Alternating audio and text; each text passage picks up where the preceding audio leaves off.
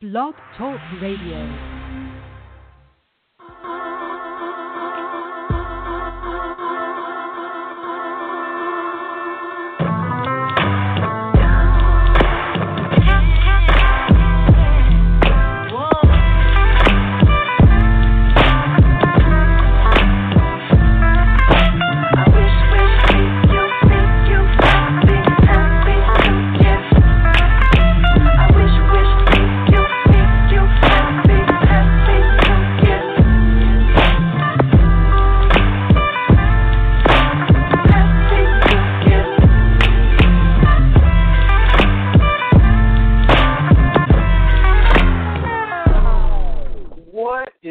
What is happening, Big Blue Nation? Welcome into another edition of Cats Talk Wednesday. Eddie Hardy here outside of Knoxville, as y'all already know. Episode 141 of Cats Talk Wednesday is off and running, underway, and we got a fun show in store. TB should be along shortly, but if y'all want to get at us, interact with us, feel free to call. As always, the phone number is 845-277-9373 at Cats Talk Wednesday on Facebook and Twitter, Cats Talk WED. So feel free to jump in there as well. We got a lot of fun stuff in line. We'll talk some UK stuff. We got two big-time guests scheduled to join us. 6:15, about 13 minutes. Former UK D lineman Joey Couch is scheduled to call in, talk about his time at UK. He played right along with our good buddy Freddie Maggard. We also had Jerry Bell, who called in. Jerry Bell and Don Shelty, and Freddie called in when they were on the show as well. They were all at UK together. Freddie and Don, of course, told stories about Jerry Bell. Joey Couch was right there amongst them. He'll call in, give us his thoughts on the upcoming season, as well as stories and reminiscing and reflecting on when he was at Kentucky himself. But he is from Paintsville, Kentucky. He's also a hometown of current UK Wildcat Cash Daniel. So definitely have to get Joey's thoughts on Cash as well. You got two fellow Paintsville guys. And Paintsville put a lot of guys in the college ranks from years past, and now Cash Daniel there making the town proud as well. We got Terry T.B. Brown on the line. Good evening to you, sir. How's everything going with you, man?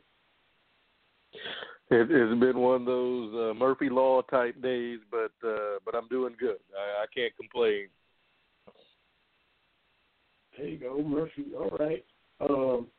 We're glad you are doing well. Glad to have you here, and hope we have another fun show.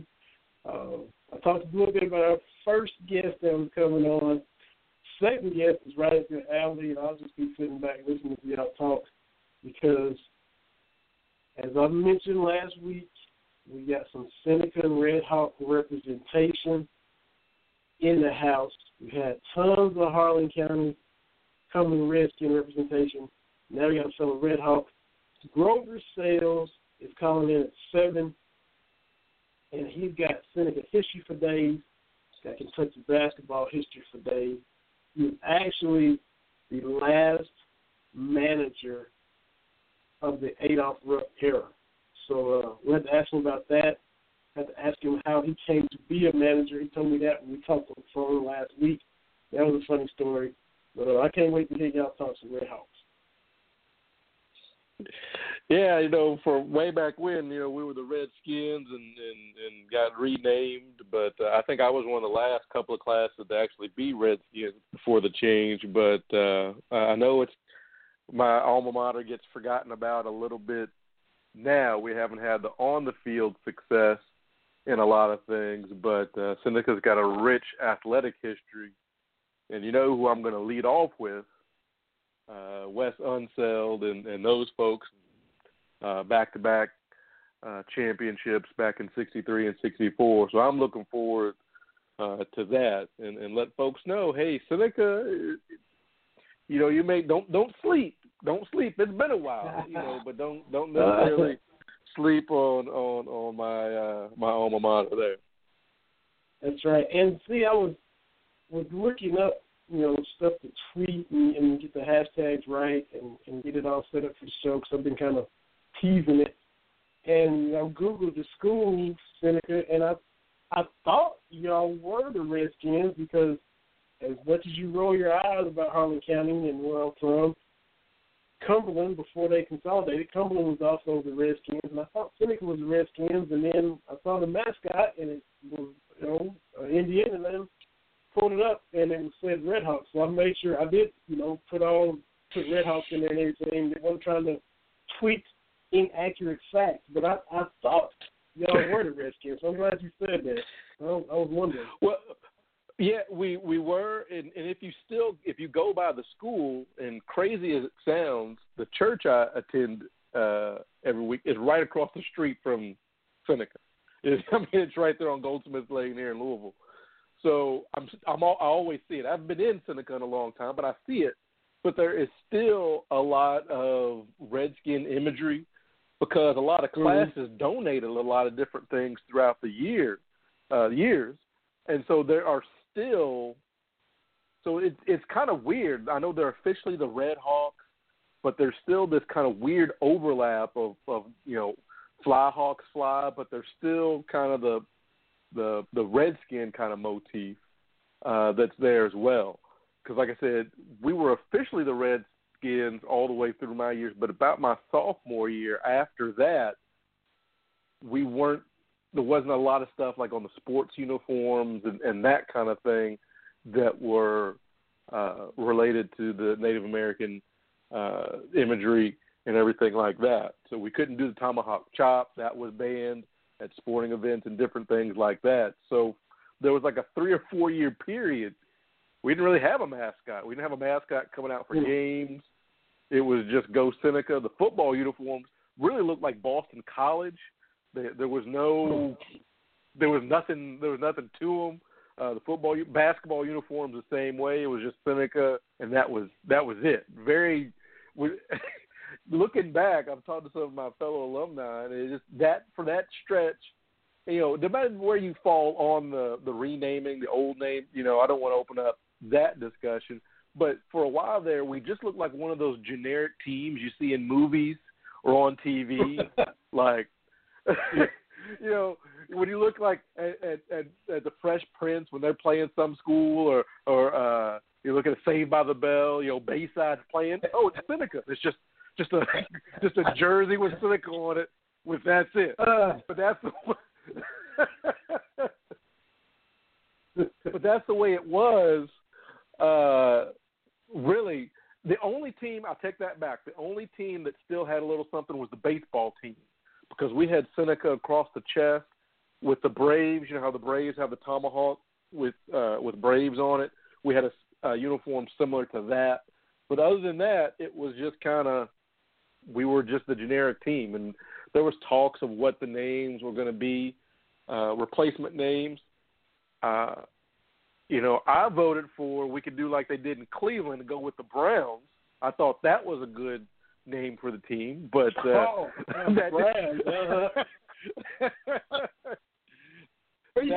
didn't get a. Yeah, I know. So, so that didn't get a whole lot of traction. There were some really good ones. I really liked the Spartans. That was a good one. I'm trying to think of some other. A lot of them were. Kind of out and about. You know how those colleges out west have those kind of crazy nicknames, lumberjacks and this kind of stuff. So, but yeah, I think it was class of 97, which I was class of 95. The class of 97 was the last official Redskin class, I believe. So, it's been a while, but those of us of a certain age still will say Redskins. Because yours truly, since we're talking about Seneca, just putting this out here, I was most school spirited for the class of 1995. Yeah, so much like I try to do at UK, I went to everything. I supported a little bit of everything and tried to be as involved as I could way back when. So, yeah, so most school spirited. That's one of those things that you put on the resume. So I'm looking forward to talking a little bit more Seneca. Of course, we've got Kentucky football to talk about. A lot of stuff still going on in the world of sports. You know, we've talked about this for I think we said this almost every show last summer. You know, usually you have that dead period, but we have not had that. And it's kind of the same way this summer as well. You expect to kind of – but with the baseball season going so long for Kentucky baseball and just the NBA off-season becoming so excited, there's just a lot of stuff to talk about. So I know we'll cover as much as we can as you say, our little show here with Cats Talk. Absolutely. And I guess technically last week was that dead week, and we still had a ton to talk about. You know, it was the week of the ESPYs where, you know, you had All-Star break and nothing really going on from on the field, on the court aspect, but we still had tons of stuff to talk about. And like you said, it just kind of it goes year round now. There is no slowdown. We just kind of roll with it and roll with those punches, I guess. Yeah, and there's a lot. Your Rockets kind of making moves. There's the Summer League in the NBA, which I don't remember the Summer League being as big as it is now. You know, watching my Lakers win the Summer League, which sounds like a hollow victory to me. I've seen lots of Laker blogs and social media things. Hey, we won the Summer League, and I'm like, we are better than this. We have 16 world championships. We've been in the finals an additional 14 more times. We are better than this. But winning the Summer League still puts us a step ahead of the Clippers as far as winning championships. So I'll take it. But, you know, watching these games and you know, on Cameron Mills Radio, Michelle and I think Kayla really did a good job keeping track of the Kentucky guys in the NBA Summer League. But you see these clips of these guys in their Summer League debuts, and you're thinking, I didn't even know there was a Summer League until like 3 or 4 years ago.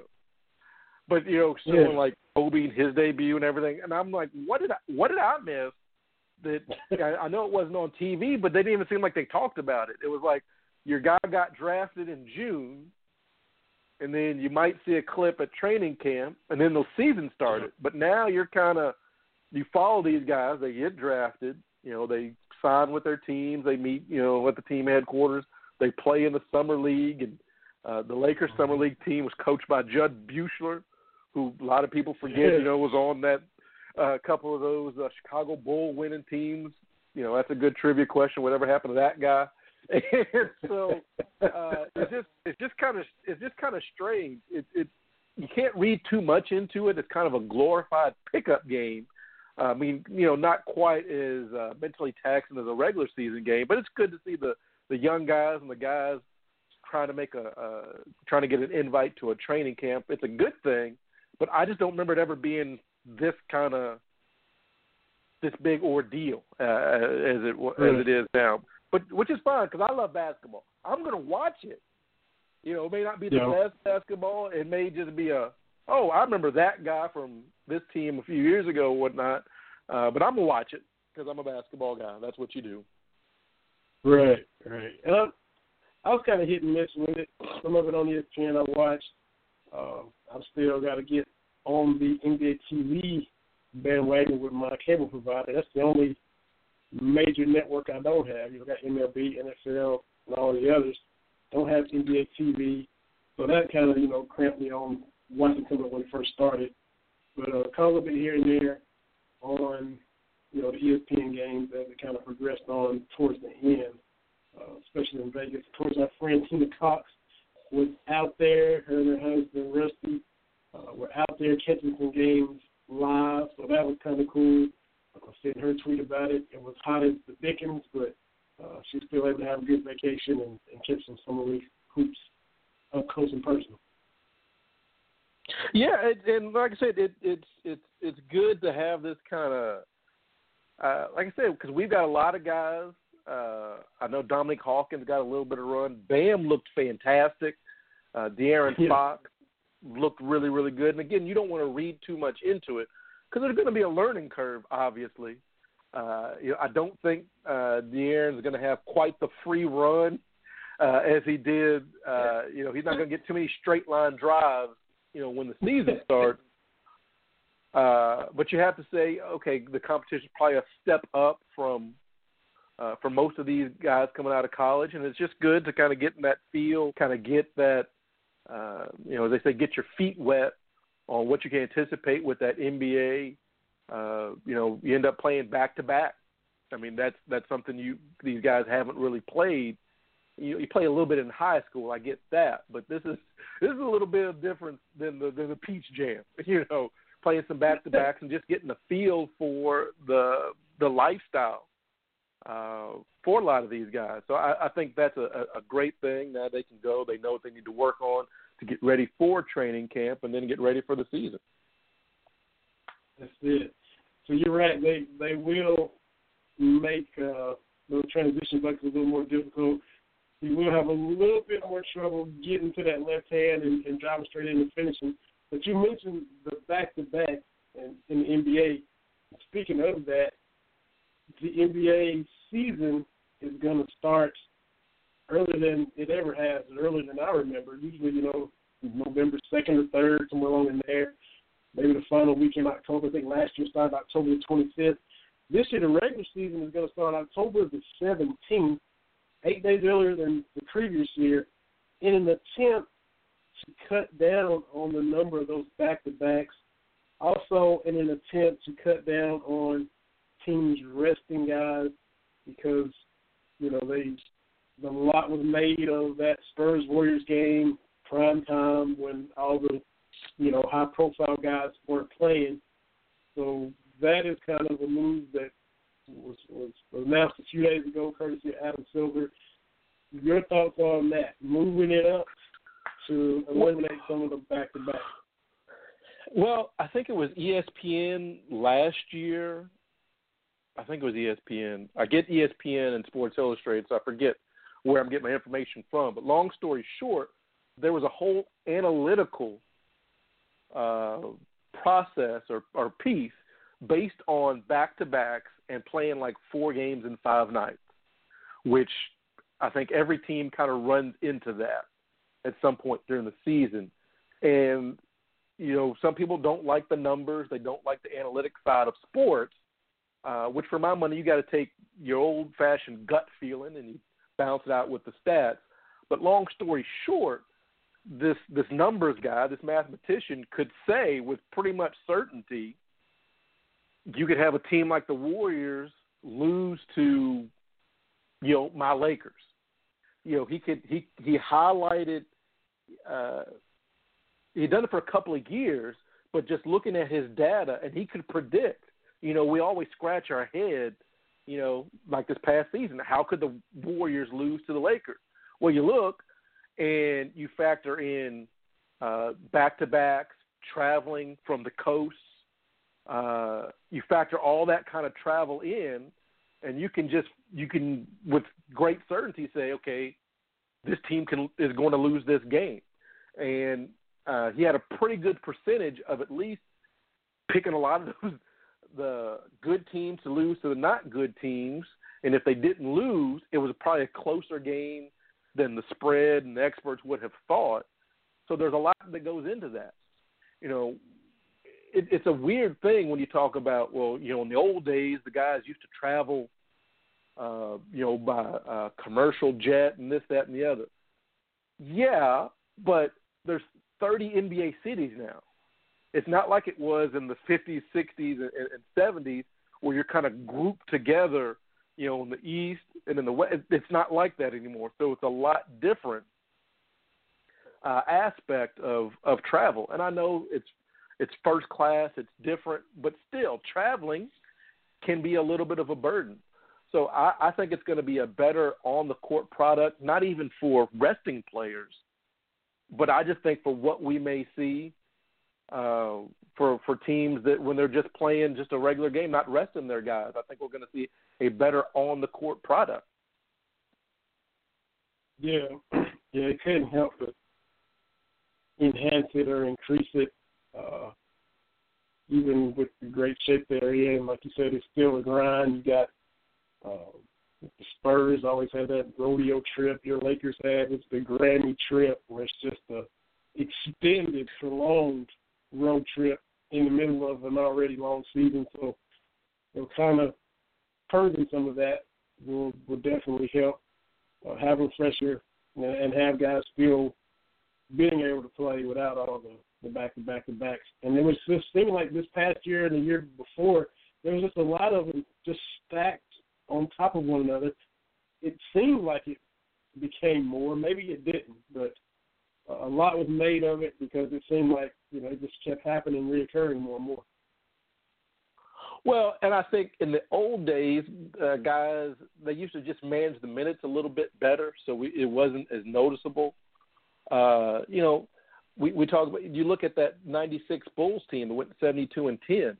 Some of their losses, I think two of their losses, I'm trying to think of the teams, but two of them are just out-and-out head-scratchers. Like, how'd that even happen? Even you look at Golden State with that 73-9 team, we like to put the asterisks because they didn't win and all that, but they lost to, I think, Milwaukee the night after going to, like, triple overtime at Boston. And then triple overtime game, they won at Boston and after the game, had to fly to Milwaukee for the next game. You've played till 11:30. You have to get ready. So they didn't get there till early in the morning and trying to get sleep. So it was just a recipe, especially if they're playing a team that has rested, that is at home. You can almost, like I said, this mathematician had just said, these are the games that the good teams could lose, and it happened. So I think by stretching that out, reducing those back-to-back, or trying not to – and the schedule is hard. I get that. 82 games, 30 teams. That's a lot of games to try to keep track of and all that. But try not to have one team playing a back-to-back against a rested team. Try to even that playing field out a little bit. So I think the on-the-court product will be a lot better, because that's what people have been griping about these last couple of seasons. But I think it'll improve. Definitely. We'll catch just a quick break right now. We still got to talk about the Cats being predicted to finish fifth in the SEC East from last week, SEC Media Day. That to get to, and as far as the way they're still being perceived in spite of, kind of having a breakthrough season last year. Talk about all that, as well as, Wimbledon was kind of old school. Had to talk about that as well. And I will give Joey Couch a call and see if we can talk some football with him. So you're listening to Cats Talk Wednesday, Vinny Hardy, Jay Brown, Brandon Hardy Radio Network, blogtalkradio.com. Stay right with us. We'll be right back, and hopefully we'll have one Joey Couch on the line with us.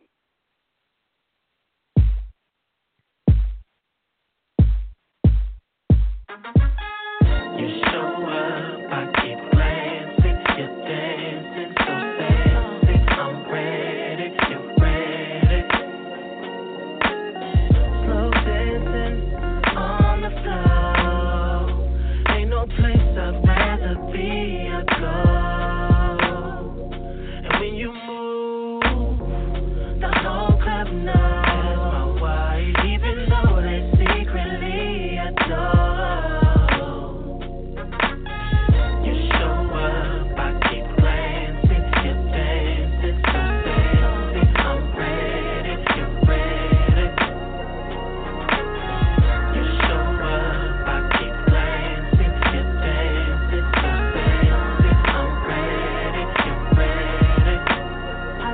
Got my heel game on.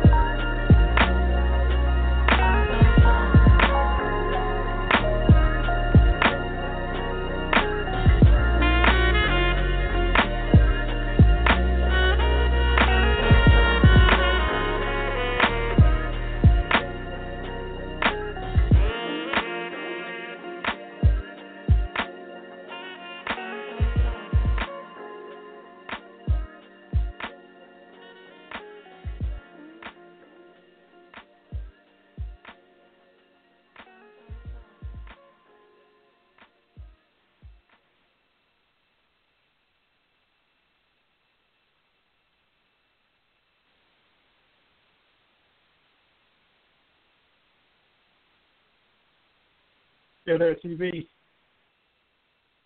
I am here. Can you hear me? All right. Think it over, Joey. Send him a text. Hopefully we can get him back within the next few minutes. If not, we'll have to reschedule. Definitely looking forward to talking with him.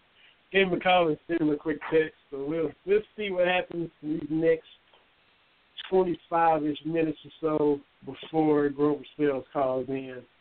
And then we go Red Hawk Central with Terry and Grover. And one other connection or tie, they talked about how both were the Redskins. And, Seneca pretty much Redskins all the way through to the past few years. I guess at Cumberland, it was just wasn't really trying to be PC. They were Redskins all the way until they closed their doors in 2008.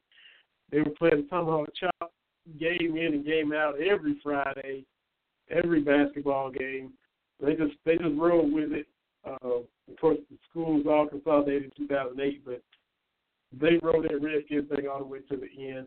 But one other fun fact that links the two schools, aside from both being nicknamed the Redskins, you had back in the day at Seneca, your football coach was Coach Ron Kane, played in the NFL, great high school coach. He also left and went to Cumberland and built some great teams in the 80s. And, of course, Freddie Maggard was on that team. They went to a couple of state title games back-to-back. But you have that connection, that distinction that Ron Kane coached both of our schools. So as far apart as they are and nothing in common with, little Cumberland and big Louisville, a lot of similarities and cool things that link Seneca and Cumberland. Yeah, that's what isn't that the tagline for the show? Big city, small town coming together. I think that's that was just something a little corny. I tweeted out. I hope everybody thinks it's cool. But I just tweeted it. I typed it out, and I don't know. Thought it was stick. But real quick, this is kind of breaking news here in my hometown. We've talked about this issue several times. The Yum Center deal with the University of Louisville, news is breaking that it's being renegotiated, that Louisville University is going to have to put a little bit more into the pot to operate the Yum Center. And the new president of the university, Postel, is kind of laying down the law and reported here by Wave 3 News here in town that this deal represents a shift from athletics calling the shots to academics calling the shots, which the details haven't fully come out, but whoa. And apparently Tom Jurich has been kept in the dark on exactly what the new deal is going to say. So there's a lot of folks here in Red and Black in Card Nation or Card Town, Card Village, whatever it is, that are really whoa. But my thing is, and we've talked about it, I'm not going to rehash everything, but this is what the university itself needed: a shift, needed a change in direction. And if this deal is the start of that, I think that's going to be good for the university as a whole. Because, and I want to get this right, they've been having meetings this week with their board of trustees and trying to get everything on the right page. But what we're talking about in the abstract of what does this mean for you, about our perception of what it means. When you look at this, I want to get this right. Joe Sonka covers U of L. He's a great reporter here in town. But here is why you have to clean house. You know, you and I have talked about, Kentucky fans have talked about, a lot of fans have talked about, okay, there's a lot going on at U of L, academics and athletics. At what point do they have to make a change? This point is today, and let me tell you why.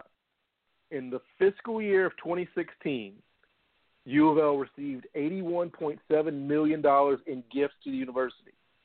81.7, okay? In fiscal year gifts, just people donating to the university, what have you. I mean, that's a pretty good number. Kind of compares to what you might get at UT, UK. That's fine. 81.7. Fiscal year 2017, donations were $57.7 million. That's a $24 million drop, or 41.6%.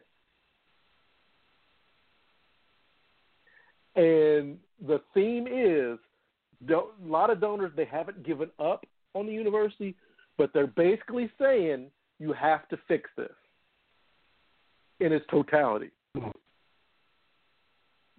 That's $24 million gone. And I'll retweet some of this stuff out. That's why they have to get it right. You know, it's not about, oh, we don't like Pitino, don't like George, don't like Petrino, all this kind of stuff. If you are a fan of the university, you've got to want to get this fixed, because the bottom line, whether you're red or blue, it's the green that makes a difference. And you can't, no entity, college, business, what have you, $24 million drop-off. I mean, what's going to happen to you and your family if you have a 41.6 drop in revenue? That is a big deal that you have to address, because you don't know, is that the bottom? You have to say, if they don't change their ways, is fiscal year 2018 going to see even a bigger drop than that? And a lot of people, and I think I said this in on this show when some of these issues first came up, when the big-time donors stop donating, things will change. And we've kind of seen that taking place where the university is trying to right the ship. So a lot of things, like I don't have all the details on the new deal for the Yum Center, but there seems to be a shift in how the University of Louisville is going to operate going forward. So this meeting, kind of a secret meeting behind Tom George's bag, a secret vote, something to that effect? I don't think it was. It was the school president, who obviously has the authority to do a lot of different things. It's the school president kind of making a deal and kind of keeping Tom out of the loop. There has been a push, because he's athletic director and a school VP. There has been a push to say, no, you're just the director of athletics, and kind of curb some of his powers. And look, I understand. I have said it before. As an athletic director, he has been fantastic. I talked about it when I covered the baseball game, the Louisville, Kentucky baseball game, super regional. Just driving by Louisville's campus, even from when I was in school 20 years ago in high school, it is totally different. It is beautiful. I mean, it's given. I think aesthetically, it is past UK. I mean, it is a vibrant, fantastic, and a lot of it is a lot of those athletic facilities right there on campus. They're beautiful, state of the art. It's very welcoming. George has helped navigate Louisville from being a vagabond kind of, Conference USA to the Big East and now to the ACC. He got them to the big boys table. I get that. But you have to do things the right way. And just because you can do some things, we've seen a lot of things place because no one in power said, wait a minute, we have to do this the right way. It comes out that George was getting additional payment from former President Ramsey, kind of off the table kind of stuff. Look, no one's saying that Jurich doesn't deserve the money he's getting, but there's a way you do it. And if the new administration, the new board of trustees is going to come in and kind of reestablish a little bit of order, it's going to be fantastic for everybody moving forward. And I don't think he's trying to punish Jurich or punish the athletic program, but you have to get the entire house in order. And the way to do that is, there's a new sheriff in town.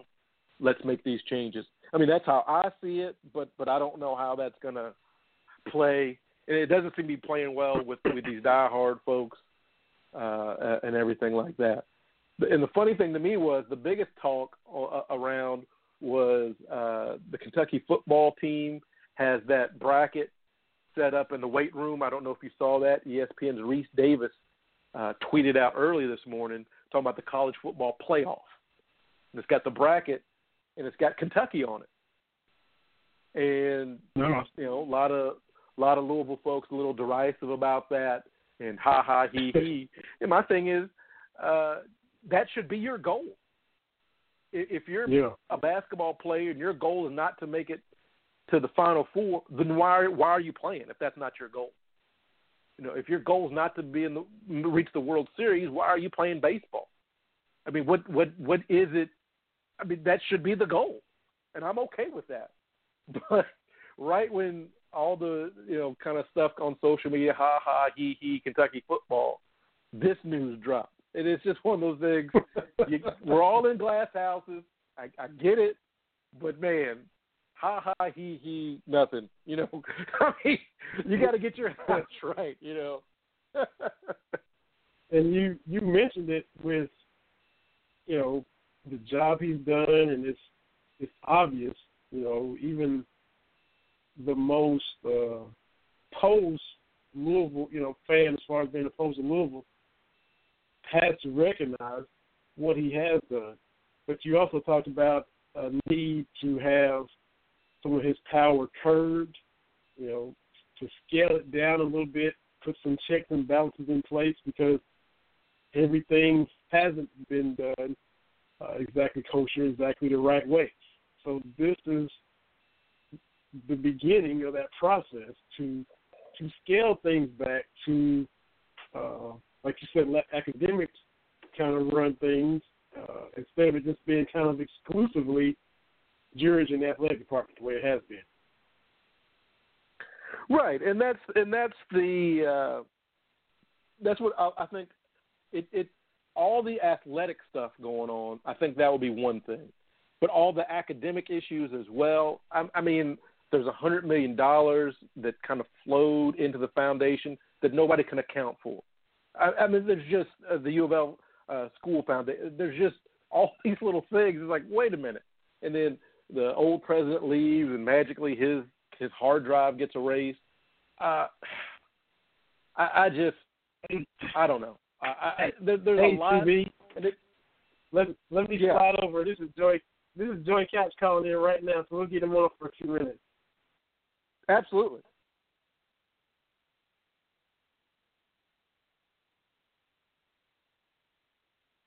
I think Vinny's getting our guest ready, but just a little bit of news on the home front with Louisville and what's going on, which I think is a good deal because if you're a university in a city, you can't have a confrontational relationship with city government or even the state government. So I think this is a good move for everybody because Louisville's still going to make their money.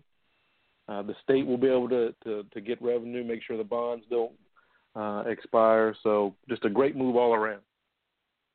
Are you there, TV? I'm here. All right. Joy Captain's going to call in, so we'll get him on 15, 20 minutes or so, and then slide right into the Seneca talk. He just got off work a little bit late, so he is going to hop on with us. Should be calling in any second. So appreciate you jumping in while I slid over and took his call, and it's all going to work out and be just fine. Got a problem at all. You know, I don't mind talking. You know, I get on my little soapbox. Oh, no problem at all. No problem. But Jay, we'll get his thoughts on the Cats as well as his time at UK and all that good fun stuff too. So he should be calling us right back. What were you soapboxing about in the interim? Is still Louisville? Just putting a bow on that, and hopefully, because I've not been one of these Kentucky fans to talk. I mean, I've had some fun with the rivalry. Don't get me wrong, but Mama B went to U of L, Papa B went to U of L. So I'm friends with Louisville fans and alumni. So I don't try to go scorched earth like a lot of folks. So I want the university to do well. I just want them to lose on the field when they're playing Kentucky. That's my thing. I think that's legitimate. But there can be a win-win. I wouldn't expect the University of Kentucky to do anything outlandish to really antagonize the city of Lexington. You've got to have that symbiotic relationship between the university and the city in which it resides. I don't think that's too much to ask. Absolutely. We will pick that up again as well, but now we'll segue right back to some UK football because is on the line now, former UK defensive lineman, pride of Paintsville, Kentucky, one Joey Couch. Joey, thank you for taking the time to jump on the show. Even though you were just getting off work, still going to call in. We really appreciate it, man. How are you? Hey, man, I'll make time for you guys anytime to talk some football, especially SEC and Kentucky football. You got to do it, man. How excited are you for this season? Oh, I'm pumped, man. I'm really pumped, and I think all the Big Blue Nation's pumped. I know the players are excited, and they've put in the work, and it's been a long road, but I think we're going to see the fruitions of a lot of hard work on the recruiting trails and a lot of development among players, and finally see Kentucky be able to compete on a really high level all the way across the board, 22 deep and even a little bit deeper at some positions. So I think it's going to be a really exciting year, and I'm looking for some really big things from the Cats. Go ahead, TB. I think I'll cut you off, man. No, I'll just say thank you for coming on. We certainly appreciate it. Now, Vinny and I have said, again, thanks for coming on. We certainly appreciate you. Absolutely. Absolutely. But I think we there's a lot of excitement for UK football this season. The recruiting has been there, and everybody's kind of happy. What I try not to do, because I'm older than Vinny, is not to discount those folks like yourself that came before and say, we've had great players. The on-the-field success, okay, I get that, the wins and losses, but it's not like we have been bereft of talent or really great moments or really great teams. Do you feel a connection from your era to what Mark Stoops is doing? Oh, absolutely. Guys, I played, I redshirted. I came in with Freddie, and I know you had Jerry Bell on there, and played with some great players at the university. Back then we only 6 and 5 didn't get you to any bowl games back then, but I think at the time when I played there, we were very competitive. I know my sophomore year we finished second in defense and really had a chance to have an outstanding year. Let a couple of ball games get away from us. And, the whole time I was there, we were very competitive. We've had some ups and downs, but, the thing I like, and we kind of saw it in the Rich Brooks there, and, was the continuity of a staff and allowing a coach to build And, you know, it takes a while for him to instill the things that he wants in his players, the kind of work ethic and, you know, the kind of things that he expects, and also, you know, to recruit the kind of kids that can play at that level and give yourself a shot every Saturday to win. Starting with former UK lineman Joey Couch, defensive lineman Joey Couch. Joey, they just came back from SEC Media Days down in Hoover, Alabama, and media picked them fifth even after the good year last year. A lot is still made of the defensive line, the position that you played and know well, as being a question mark and kind of thin. What do you see when you look at the crop of defensive linemen going into this season? Well, it's probably one of the biggest question marks, okay? But what I like about the spring, I went down and watched a lot of the spring, is I like the size that we have. I like a lot of the talent we have. I think we finally gotten to the point where we have enough bodies that, you know, you don't have to have, you know, at defensive line, you don't have to have incredibly just unbelievably gifted athletes, but you have to have enough to withstand the punishment that you incur during a season in probably, in my opinion, the best college in college football, so, or the best conference. So, you know, that's one of the big things. And I think that's where you're going to see a lot of improvement this year is just, you know, like with the Pringle kid, there's a lot of talent that was raw last year that I saw flashes of a lot of talent that can really, and I'm excited about the coaching change. I think, what's his name? I really like the way he coaches. He brings a lot of energy. He demands accountability, and he really works those guys, and that's a lot of it. And then, you know, it all plays into a big factor in, you know, how you are at DB, how you are at linebacker.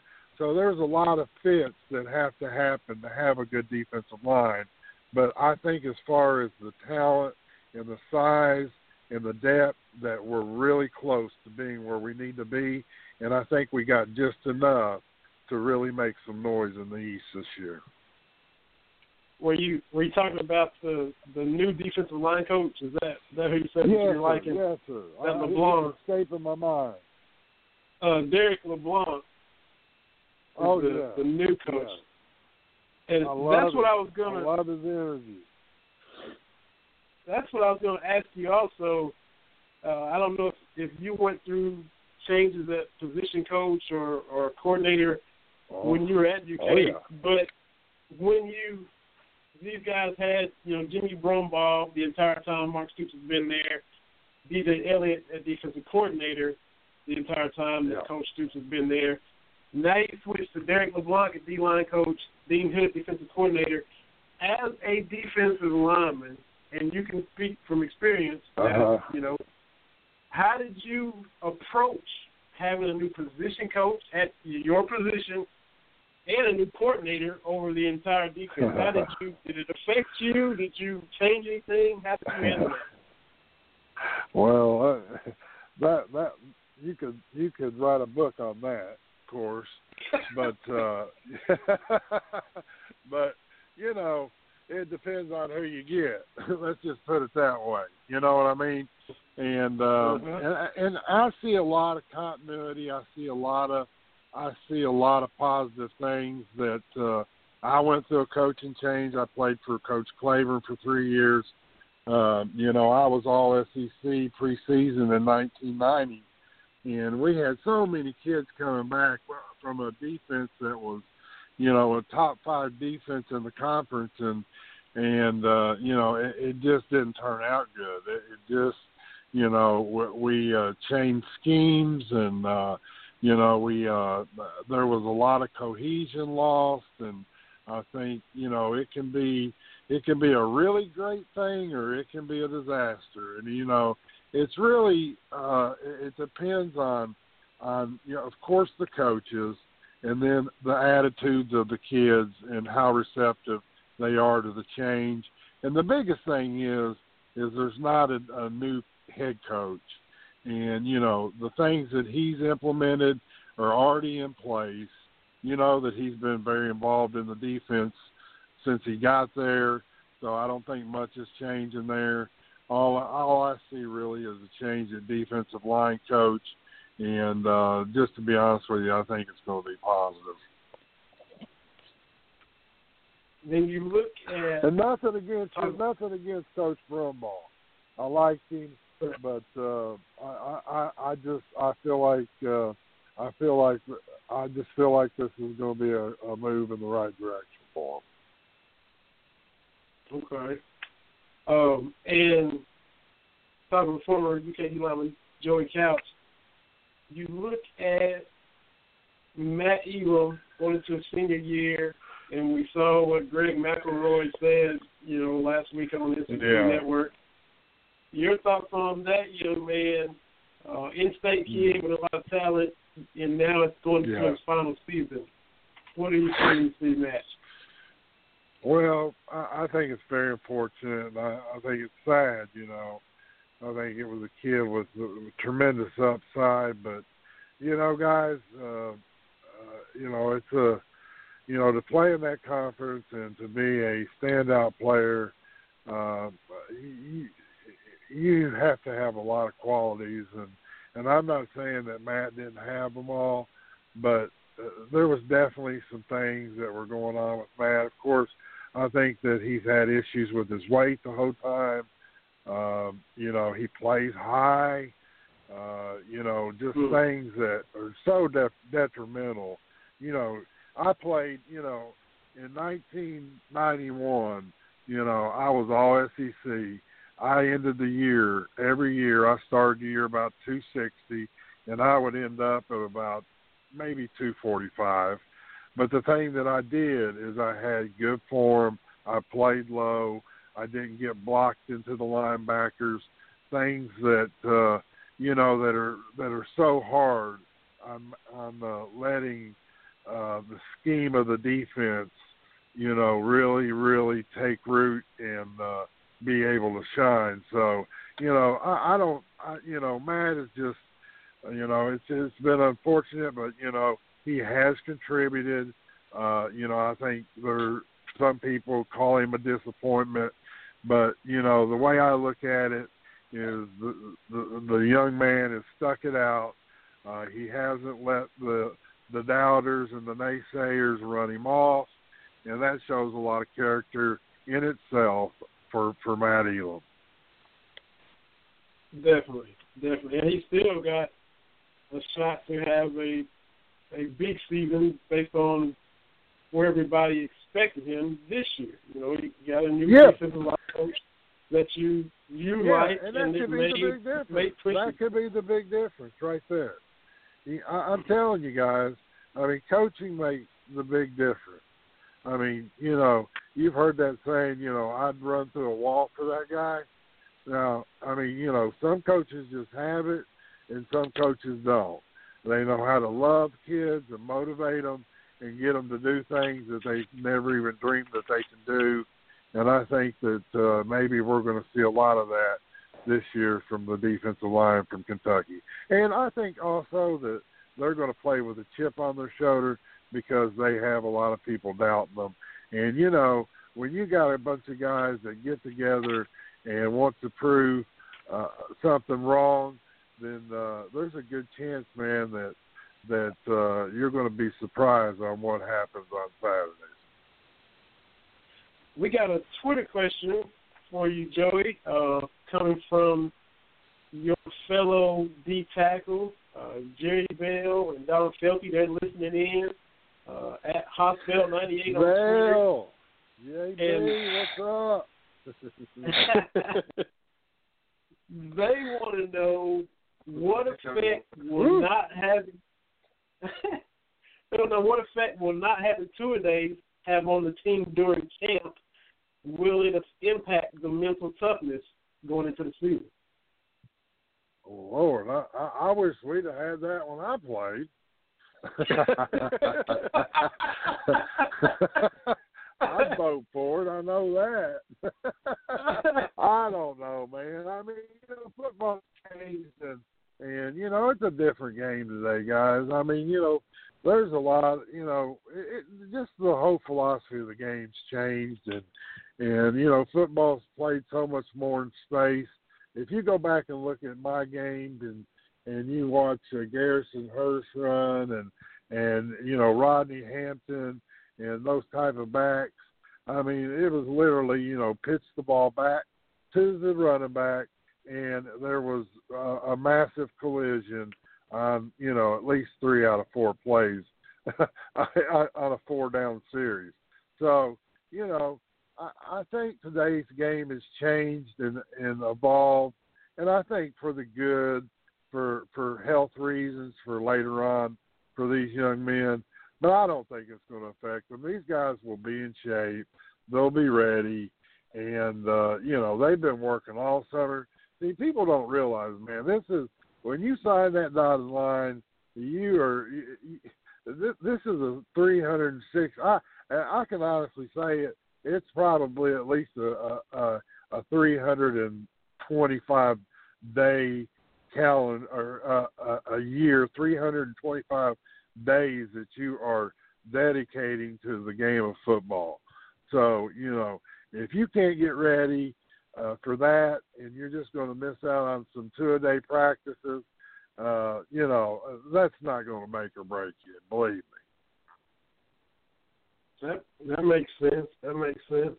The last question, I've definitely enjoyed the time, Joey, and definitely want to have to get you on again. Absolutely. You are one of the many athletes from the town of Paintsville. John Pelfrey, Ty Tackett, yourself, Cash Daniels there now, and I'm forgetting some guys. But Tony Mays. Who's the most? Mays. Yes. Who's the most famous Paintsville Tiger of all time? And if all of y'all in the room, who's the life of the party? I'd say Joey Couch. No, I'm just kidding.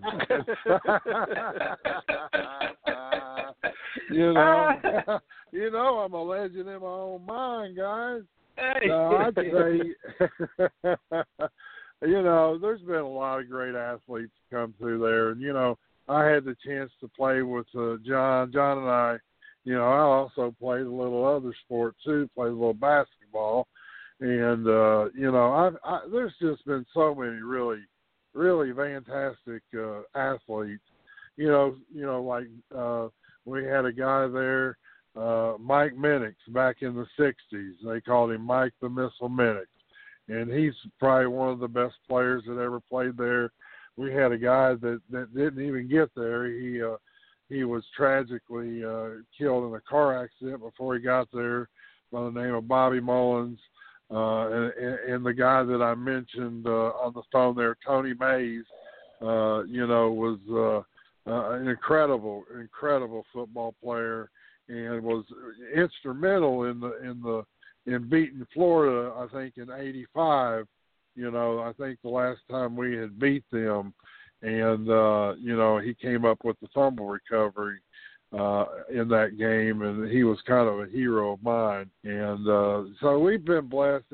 And you know what? The big thing is, though, this is the funny thing, and, UK needs to remember this. But, in 1987, when I came to the University of Kentucky, we were still over at the Shively Center. And the second week I was there, we moved into the new facility, okay, the Nutter Center, which was God's gift to earth, okay? If you had ever had to dress in the Shively Center with 140 hairy mammoth beasts pretty much stacked on top of each other, I mean, it was an experience all into itself. And then you move into that Nutter Center. And then you walk over there today, and of course, you know, it's almost been 30 years, you know, since that complex was built. And then Cash Daniels walks in, and look what they've got. So, you know, we need to keep that in mind. Absolutely. I get a big kick out of that, and Cash and I, we laugh about that a lot.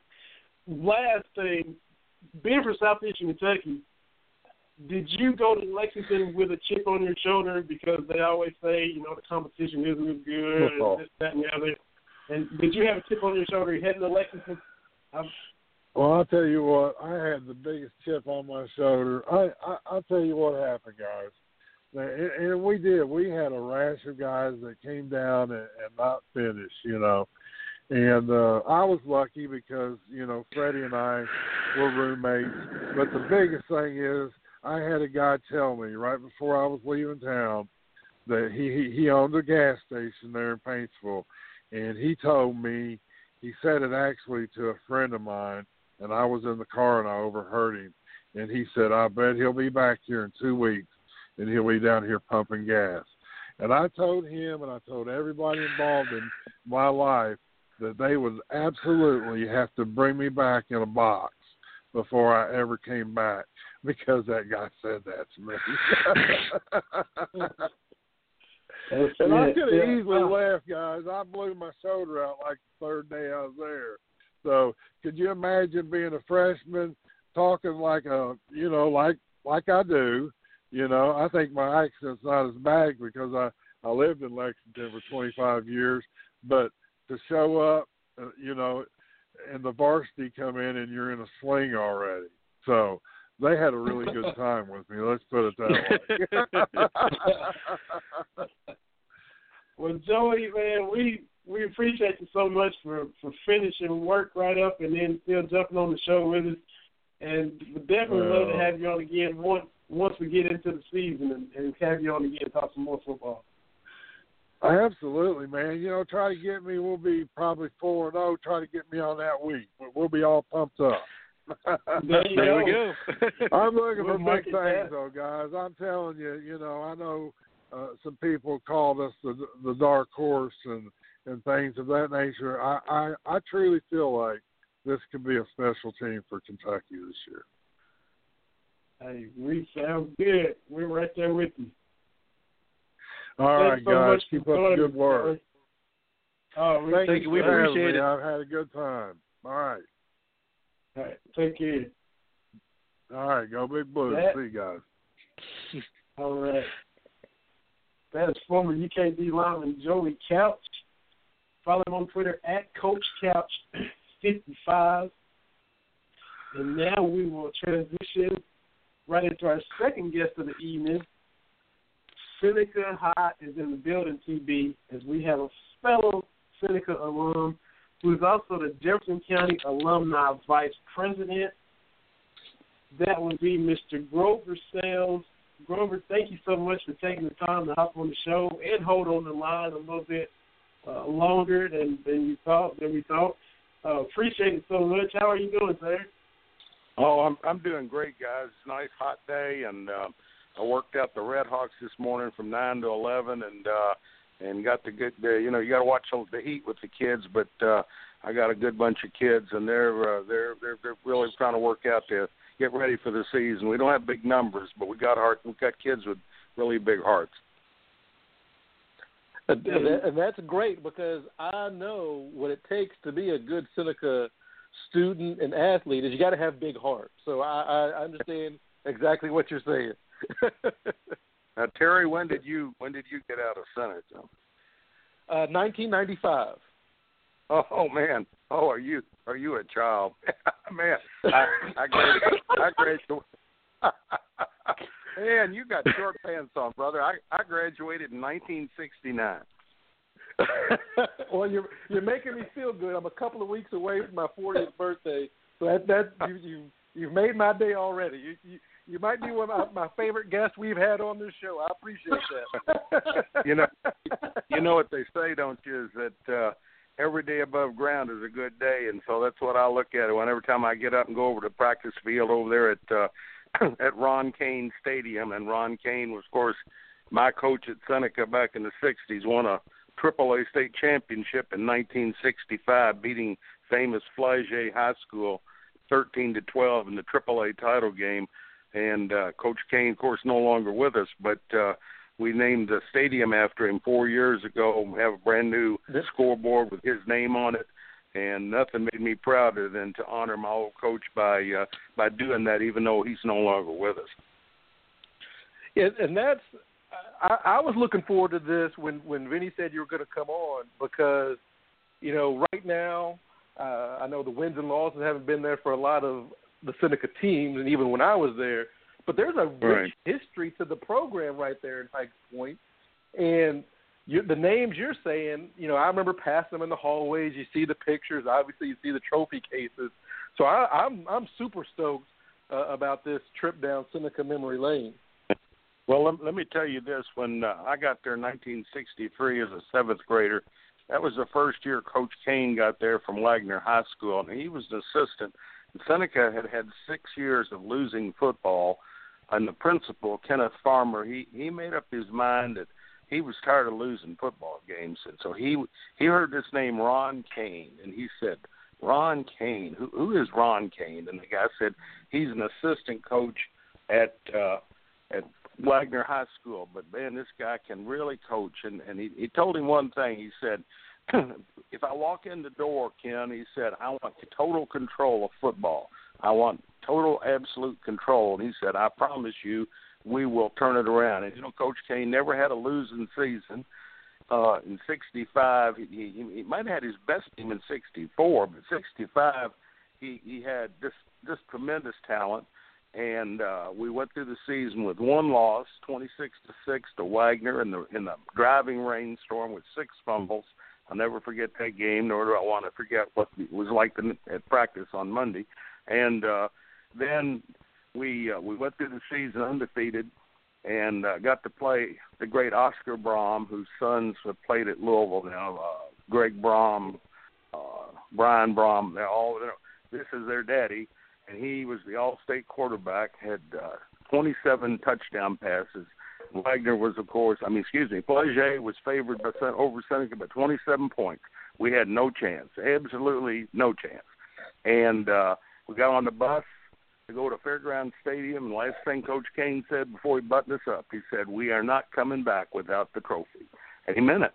And we got out there, and we played our guts out, and a boy named Bobby Wixon, who played at UK later, blocked the extra point that would have tied the game and given Flagey a co-championship because there was no sudden death. And Seneca won 13-12. And no county school had ever beaten a city school, ever. And so it was really an accomplishment, but it was a testament to Coach Kane and his ability to motivate a team that they could play above themselves. And they did that night. They were the better team. And that's great. And Vinny and some of those folks not from Louisville area don't remember that the Louisville city schools used to be different from Jefferson County. Kind of like right. Louisville and Jefferson County kind of out in the state. The county schools kind of were, it was different. So that's a pretty big deal to beat Flagey, because that was the Trinity and St. X of the day. So that's where victory there. Howard Schnellenberger and Paul Horning both played at Flagey. So that'll give you some testament to their history. They very small Catholic all-boys school, but, boy, they turned out some real football players. But I think they overlooked Seneca that night. I've talked to a bunch of Flagey friends of mine, a guy named Tim Mayhair, who played at UK when I was in basketball at UK. He was on the football team playing for John Ray. He said they overlooked Seneca. They didn't at the time. He said he wasn't there, but he said, I guarantee you Flagey overlooked Seneca. And they did. And Seneca wanted the game. And sometimes wanting the game more than the other team is better than talent. Yeah, you see that across any sport you want to look at. The team that wants it more is usually the one that will win. Absolutely. Well, of course, I have a second life, guys, besides being at Seneca. When Coach Kane left my senior year, and he had played at UK in the 50s. Matter of fact, they call him Sugar Cane. He had played at Cumberland and led the state in scoring from a single wing formation fullback. And actually, Coach Kane was my coach, and he also coached Freddie Maggard. So we have Freddie and I have something in common. But Coach Kane decided he'd done all he could do at Seneca, and he took an assistant's job to John Ray at UK in 1969. And since I was graduating and I was too slow and limited in my abilities, he took me with him to UK as a student manager, but I got a full ride. Unfortunately, John Ray and I didn't see eye to eye on things, and he divested himself of me after 2 weeks. And I was fortunate enough that Harry Lancaster, who was the athletic director, took me down to see Coach Rupp, who must have had a soft spot in his heart because he felt sorry for me that I got kicked off the football team, and he put me on the freshman basketball team, and I existed there until the end of the season when Coach Rupp told me I was too slow and couldn't go to my blank left, and he told me I obviously could wash jocks and fold towels. So I got to work for Bill Kitely for 3 years, and believe me, that was an experience in itself. Yeah, we've heard nothing but just the greatest compliment you can give somebody. Anytime you bring up Bill Kitely's name, anybody that was around him, they speak so highly of him. Do you have any kind of especially really great moments or memories of working with Mr. Kitely? Oh, God, I could tell you 1,000 stories, but my best one is before I married my wife, she wanted to meet Mr. Wildcat. She went to go to Lexington about 15 years ago for a doctor's appointment. So I called Mr. Kitely, and I said, Bill, I'm thinking about getting married. Would you? My fiance would like to meet you. And he said, well, bring her on over here, or just drop her on over the Coliseum. We'll straighten her right out. So I dropped her off. Bill said, you got any place to go? And I said, yeah, I got to go over to the school of education for something. He said, well, leave her over here. He said, when you get back, she won't marry you. And so I dropped her off. And about an hour later, I came back and picked her up there on the corner of the Avenue of Champions. And she got in the car, and my curiosity killed the cat, so to speak. I said, well, what did he say about me? And she looked at me and she said, that you're the finest young man that ever worked for him. I said, well, what's he smoking today? I said, I know that ain't true.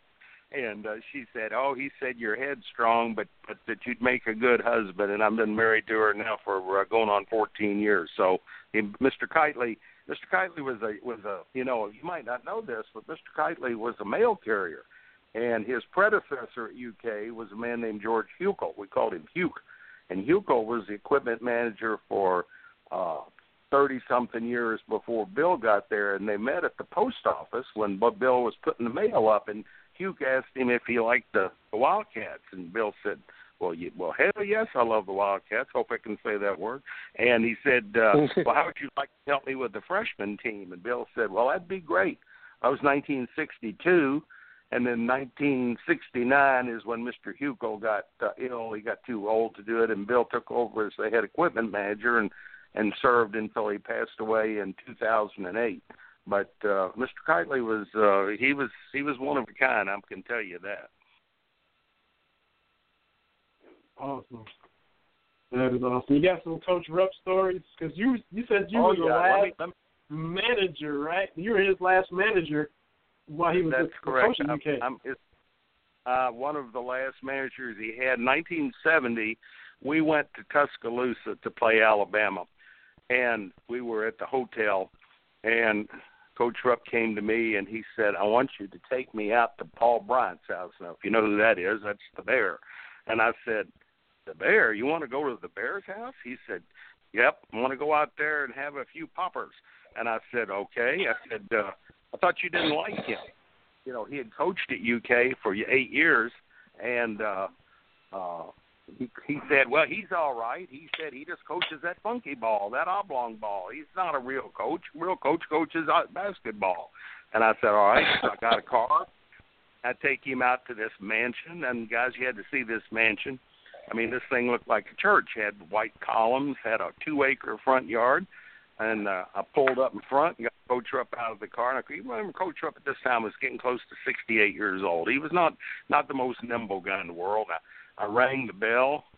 Well, there he was, the Bear. Now, he didn't have on his houndstooth hat, but he did have on an Alabama smoking jacket. He shook my hand, and, of course, the Bear sounded like he had a mouthful of molasses. He said, come on in, boys. Adolph, you go in the parlor and have some drinks. Boy, you go in the kitchen and have some chicken. I said, yes, sir. So I went in there, and the cooks fed me chicken and lemon meringue pie and lima beans, as I remember. And for 3 hours later, the Coach Rupp is well-oiled, as they say, and I ain't talking about Ashland oil.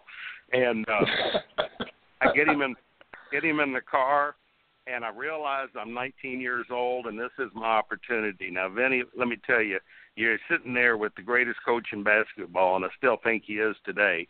And you're thinking, what can I ask him that he'll never remember, because he's way too far gone for that.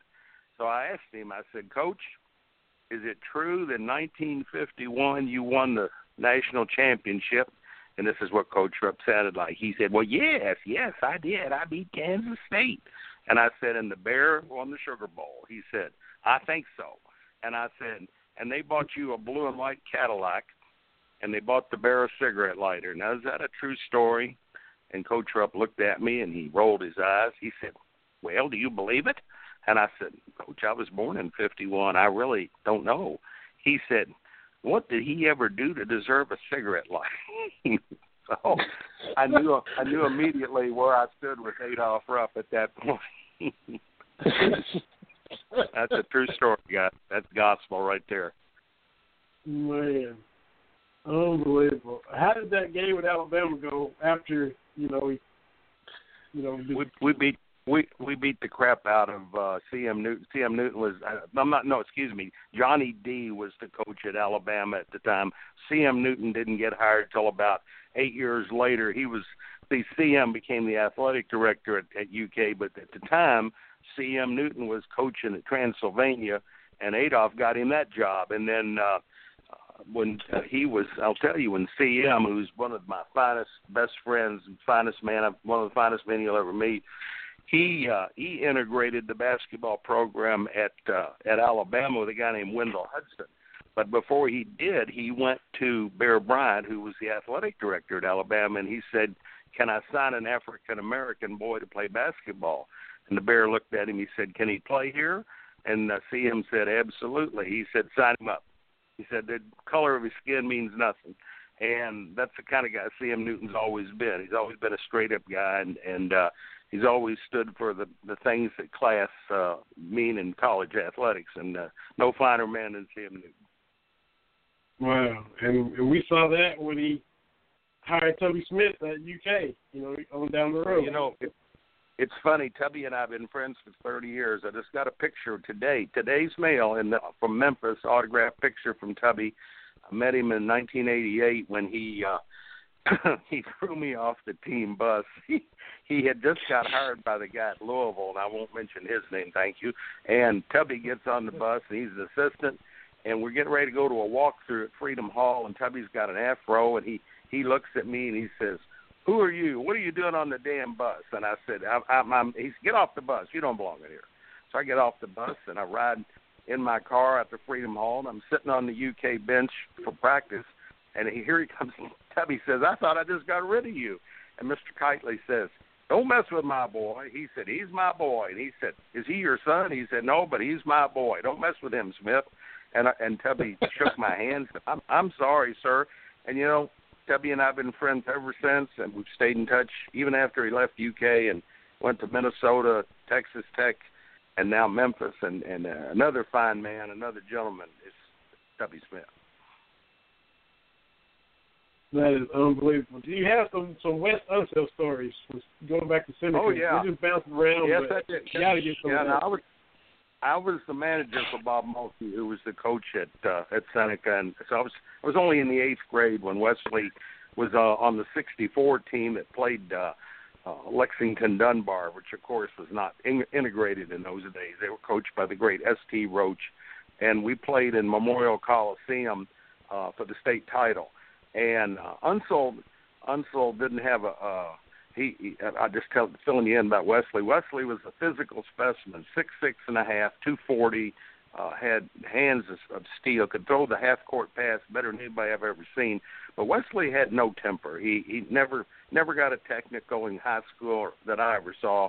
Wesley was a gentleman, but we were playing male for the regional 7th region championship at Freedom Hall, and Seneca was playing. It was a nip and tuck affair, and Unseld fouled out with 3 minutes to go. So Seneca was handcuffed because they had to play James Garrison, the backup center, who was 6'9", but he was nowhere near Unseld's quality. And Seneca was down by 1 point, 50-49, with 1 second on the clock. Now, you remember, guys, no partial time, no partial seconds. No, you just had 1 second and then one click and it's over. And Seneca had the ball at midcourt, and they threw the ball into a guy named Jesse Kirk, and Jesse Kirk hit a 40-footer at the horn to win the game. Now, the referee, the umpire signaled no basket, but the referee, who is a guy who lives in Lexington, was the manager of the Fabulous Five, named Humsey Yessen. He was the referee, and Humsey signaled the basket was good. Well, the timer at the game was actually a male graduate, and he refused to put the basket up. He said, "I won't put it up." So Humsey jumped over. Now, Humsey's 5'9" if he's an inch, jumps over the scorer's table and hits the scoreboard and puts up 51-50, and he says to the PA announcer, "Announce it." And the guy says, "Seneca wins, 51-50. Well, the male players are cutting down the net. They're already over there with the scissors. Here comes Unseld. Unseld walks over there, a man-child, and Unseld says, "Give me those scissors. Those are my nets." The guys meekly gave Unseld the scissors, says, "Here you go, brother." And Seneca went on to win their second state title in a row, back-to-back, 63 and 64. That's my best Wesley Unseld story. Well, Benny knows, being a Seneca alumni, Wes is always kind of my go-to when we talk about, great Seneca athletes. Because, outside of the school now, they've got him with Jerry Abramson and Diane Sawyer, kind of the three that most people know from Seneca. So I love Wes Unseld's stories. When I came along, I was there with the second generation of Unseld, with his nieces and nephews that went through. So that's when I went through. As you so nicely put it, I'm still a young guy, so I will take that compliment the rest of the evening. Well, George Unseld, George was my coach. That's Wesley's older brother, who graduated in '61. He was Seneca's first All-Stater and went to Kansas to play basketball and didn't finish at Kansas. He graduated, but he didn't finish. And then George could have played. He got drafted by the Lakers, but George chose to come back to Seneca and coach because that was his dream, is to coach. And George came back and led Seneca to the state runner-up in 1968 when they finished second to Glasgow. The great Jerry Bailey, Rex, that team that from Glasgow that all went to Western Kentucky. But George Unseld coached that team, and they came close, but no cigar. But of course George has passed on now. But we put a new floor in our arena in Seneca, and it's the Wesley Unseld floor. We're still trying to get him back from Baltimore. Wesley's health has not been as good as it could have been, and we want to get him back and dedicate it to him. But it does say Wes Unseld floor in the Seneca arena. Wow. I know you'll be there for that, watching TV. Yeah, I'm going to make a concerted effort to go back. I haven't gone back, and it sounds bad. Like I said earlier, I attend St. Pius, now St. John Paul II, right across the street, so I can see a lot of things at Seneca. I just haven't been in, and my girls want to go to Seneca, so I'm going to catch a few football games and some other things this upcoming season because that's still my school. The only thing we have a problem with, and I don't have a problem with, is I was born a Redskin and I'll die a Redskin. But the school board, in its wisdom, changed our team mascot in '92 to the Red Hawks. They said the Redskin, Lonesome Polecat, was our mascot, which we had since the beginning was not favorable to the Indian tribes, and people tried to make sense with them and saying Lonesome Polecat is not a real Indian; he's a cartoon character. But I'm being in the alumni, we get people that don't want to join. They say, "Well, I'm a Redskin." I said, "Hey, look at our logo. Our logo is a Red Hawk and a Redskin. If you look at our website, SenecaForever.org, you'll see that we have incorporated Lonesome Polecat along with the Red Hawk. So we recognize the past, but we also recognize the future and say Seneca is still a great school, and we just have to choose that we have a new mascot. But don't forget the origins of the school because they were built on greatness." Absolutely. I couldn't have said that any better myself. Seneca today, success tomorrow, I believe was what the catchphrase was when I was there. But you guys, when decided to put me on, I don't know how. I guess Vinny decided to put me on here. You didn't really think I could talk this long, I guess. No, I kind of told Terry, and Terry, the way we even kind of crossed paths. Right. I was listening to Dick Gabriel's show, Big Blue Insider. Of course, we're on with him on Wednesday, so I didn't listen to him on Wednesday. But I think Monday before last, he had Greg Mason on, the coach at Center College, because everybody was talking about, how Center's going to be playing UK. And they got to talking about how Kentucky and Louisville agreed to the Dream Game in a Long John Silver's in Shelbyville. And so I had never heard that story, and I tweeted in to Dick, and because Coach Mason kind of enlightened the whole Commonwealth. Grover, you liked my tweet, and so then I looked at your bio on Twitter and saw that you went to Seneca and, UK manager. And on this show, for those who listen, I've had a lot of Harlan County guys, a lot of Cumberland Redskins on. Haven't had anybody from Terry's alma mater or Seneca, so I kept saying, well, man, maybe Terry will get somebody on. And to myself, I'm like, I'm going to try to get somebody from Seneca on, but I don't know anybody from there.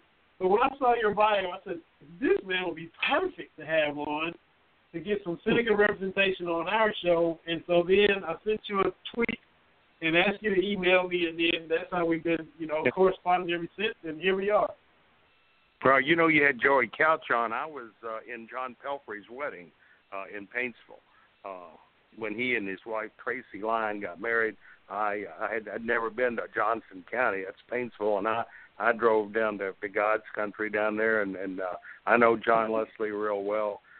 If you don't know, John Pelfrey's middle name, Leslie, and I'll give you a little history here. His parents, Jenny and Jack Pelfrey, are school teachers, and their favorite movie is Gone with the Wind. And the English actor that played Ashley Wilkes, who was in the movie with Clark Gable, is a guy named Leslie Howard. So when John was born, he has a brother too, Jerry Pelfrey. But when he was born, his mother named him John Leslie because she liked Leslie Howard. So that's give you. If you ever run into John Pelfrey, ask him where his middle name came from. Man, this is just the stories and the knowledge and the history. That's what I kept texting Terry. I said, man, you're going to love Grover. And then you went and told Terry how young you was, so he loved you already. But I knew he would love you, even if you didn't tell him how young you was. I knew he was going to love you. Well, let me tell you what Coach Rupp left with me 48 years ago. I never forgot this, and so I got Terry's attention. His Coach Rupp he realized, guys, he was a farm boy from Kansas, Halstead, Kansas. And Coach Rupp, Coach Cal asked me one time several years ago how much money Coach Rupp made this last year. I said $32,000, and Cal raised his eyebrows and said, well, how did he live? I said, very well, thank you. He was a millionaire cattle farmer, and he raised polled Hereford cattle, which are beef cattle. He had a 400-acre farm, out in Bourbon County. And Coach Rupp equated everything, guys, to cattle. And his famous remark to me was, before you can milk a cow, you have to have its attention. Or you may be at the rear end of a bull and there ain't no cream back there. Now, how long are you going to sit there? Now, think about that. Yeah, I like that. Okay, I'll give you one more. Coach Rupp in his office in the Coliseum had an 8-foot wide oil painting of his champion stud bull, who was a world champion because he bred cattle. Of course, if you have cattle, you got to breed more. And he had a little tiny picture on his desk of his wife Esther and his son Herky, who just passed away this last year. And I thought it was sort of unusual that Coach Rupp would have an 8-foot wide oil painting of a bull and have a little tiny picture of his wife and son.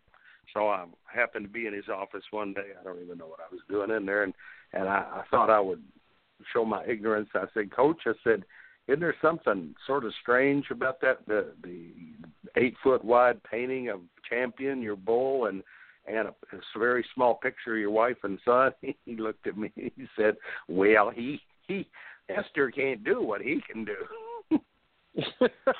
Oh,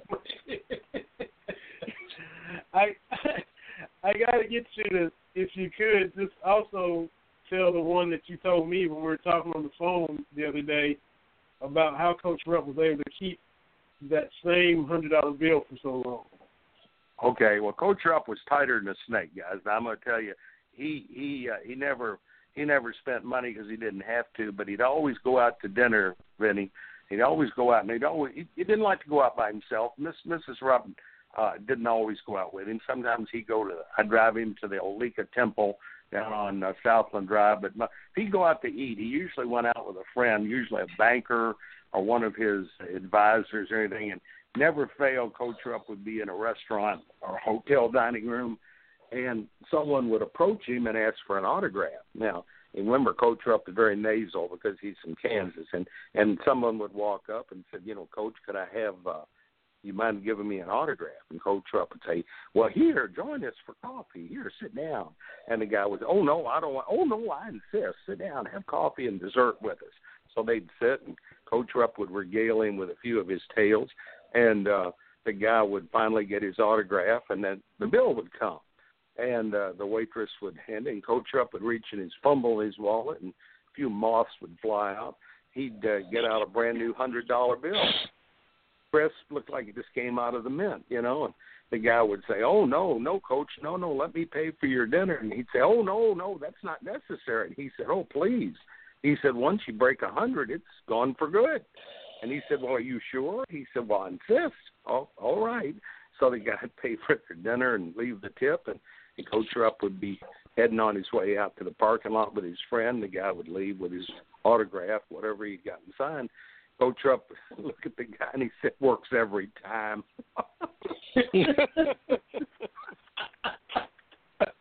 that was something. All these stories have been great, man. Man, Terry, I told you, man. Seneca representation, UK basketball history. I told you, man. I couldn't wait for Grover to be on with us, man. Yeah, I certainly appreciate you coming on. Yeah, that's great, guys. And I love the Wildcats. I've been the UK has been so good to me, and I was there at the right time because that was Coach Rupp's. My senior year was his last year. They forced him out. Of course, he was ill. He had many health problems, but Coach Rupp was bitter. He really thought he'd been there 42 years that he should be able to call his own shot when he wanted to retire. But the president of the university said, "No, you've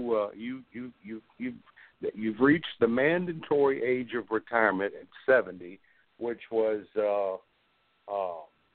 that was state law at the time. Can't do that now." And Coach Rupp was forced out, and Joe Hall took over and all. But Coach Rupp was bitter. He didn't want Joe to take his job. He thought his legacy was not secure, but of course proved it. Joe Hall in his 13 years won a national championship, was a runner-up for one more, won I think 8 SEC titles and NIT. Joe Hall was he was an Adolph Rupp disciple, played for Coach Rupp in the 50s. He he acquitted himself well, but Adolph only lived 5 years after they retired him. He died in 1977 of cancer, but he was not a well man. But I'll guarantee you one thing: when John Calipari got hired and he went in the Coliseum and they introduced him, and the first thing he did, if you remember, I don't know if you remember this, but I'm a student of history. He asked that Bill Keightley's widow and his daughter come up there and join him at the head table. He cemented the past and the present because he knew the feelings that people have for Bill Keightley, and he brought him up to the head. He brought them up to the head table and said, I want you part of this. And that right then and there, it's like it just taught you that John Calipari, and he always gives credit to Coach Rupp that he built the program. I'm just keeping the seat warm. Right. And I'm glad you said that because we've said it on this show before, and a lot of folks have said that Cal gets it. He's brought former players back, re-raising the championship banners. He's done things to bridge the gap between, those folks that laid the foundation and the one and done and everybody in between.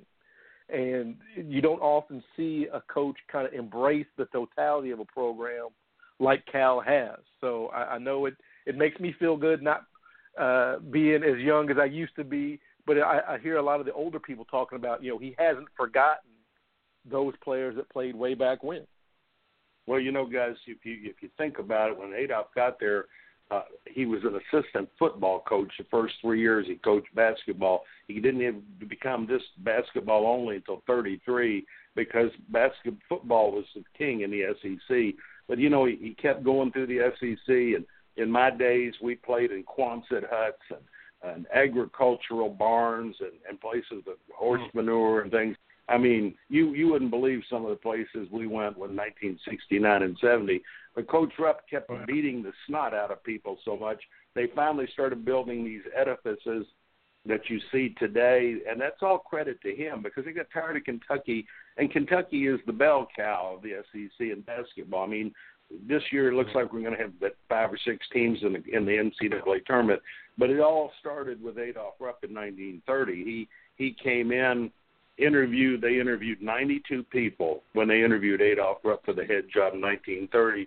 And the reason they hired him is he was an arrogant old cuss. And they said, why should we hire you? You've never been a college coach.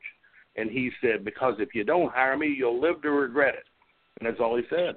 And they took him at his word. And all he did was win 878 games and 4 national championships. And, he's the foundation that the program is built on. Yeah, absolutely. Grover, we can't thank you enough for coming on and enlightening us with Seneca history, Kentucky basketball history, Bill Keightley history. We've enjoyed every minute of it and really appreciate you hopping on with us.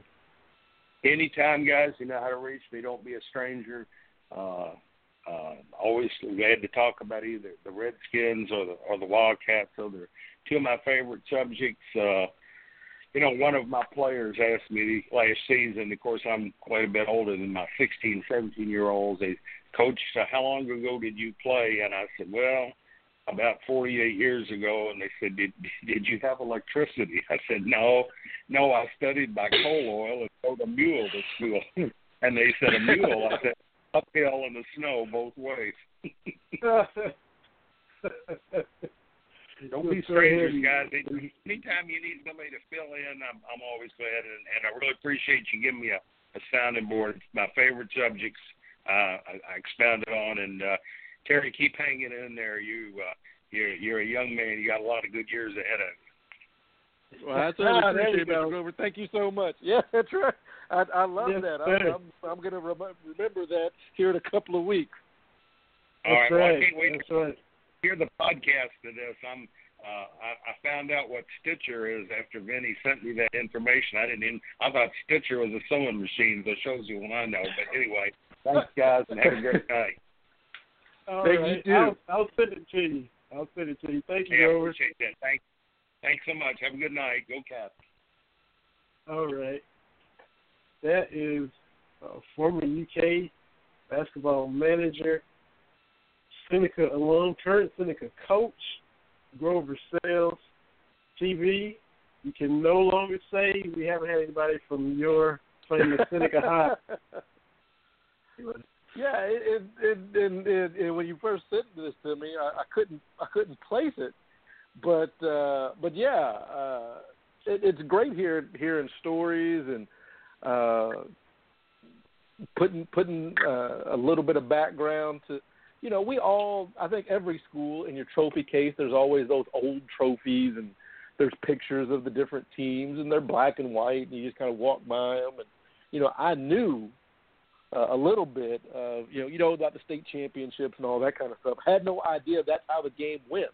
I knew it was a 1-point game over Flagey, but I didn't know it was quite that dramatic or West over Mayo in that fashion. So I'm smiling and enjoying that.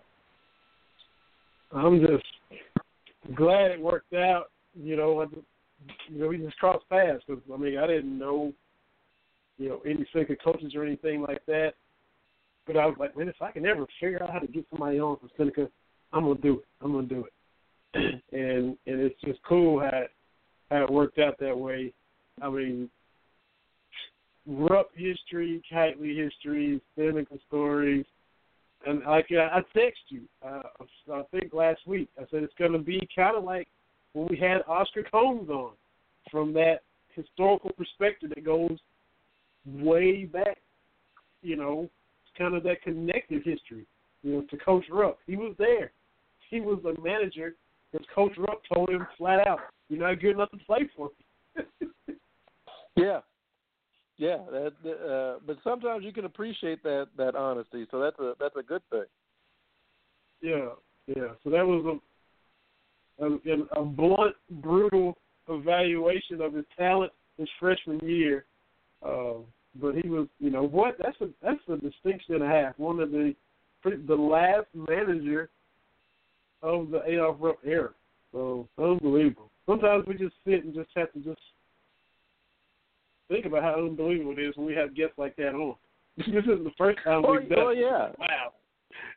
And when he took a breath, it's kind of hard to think of the next question because you're still trying to absorb the last story. So definitely a fun,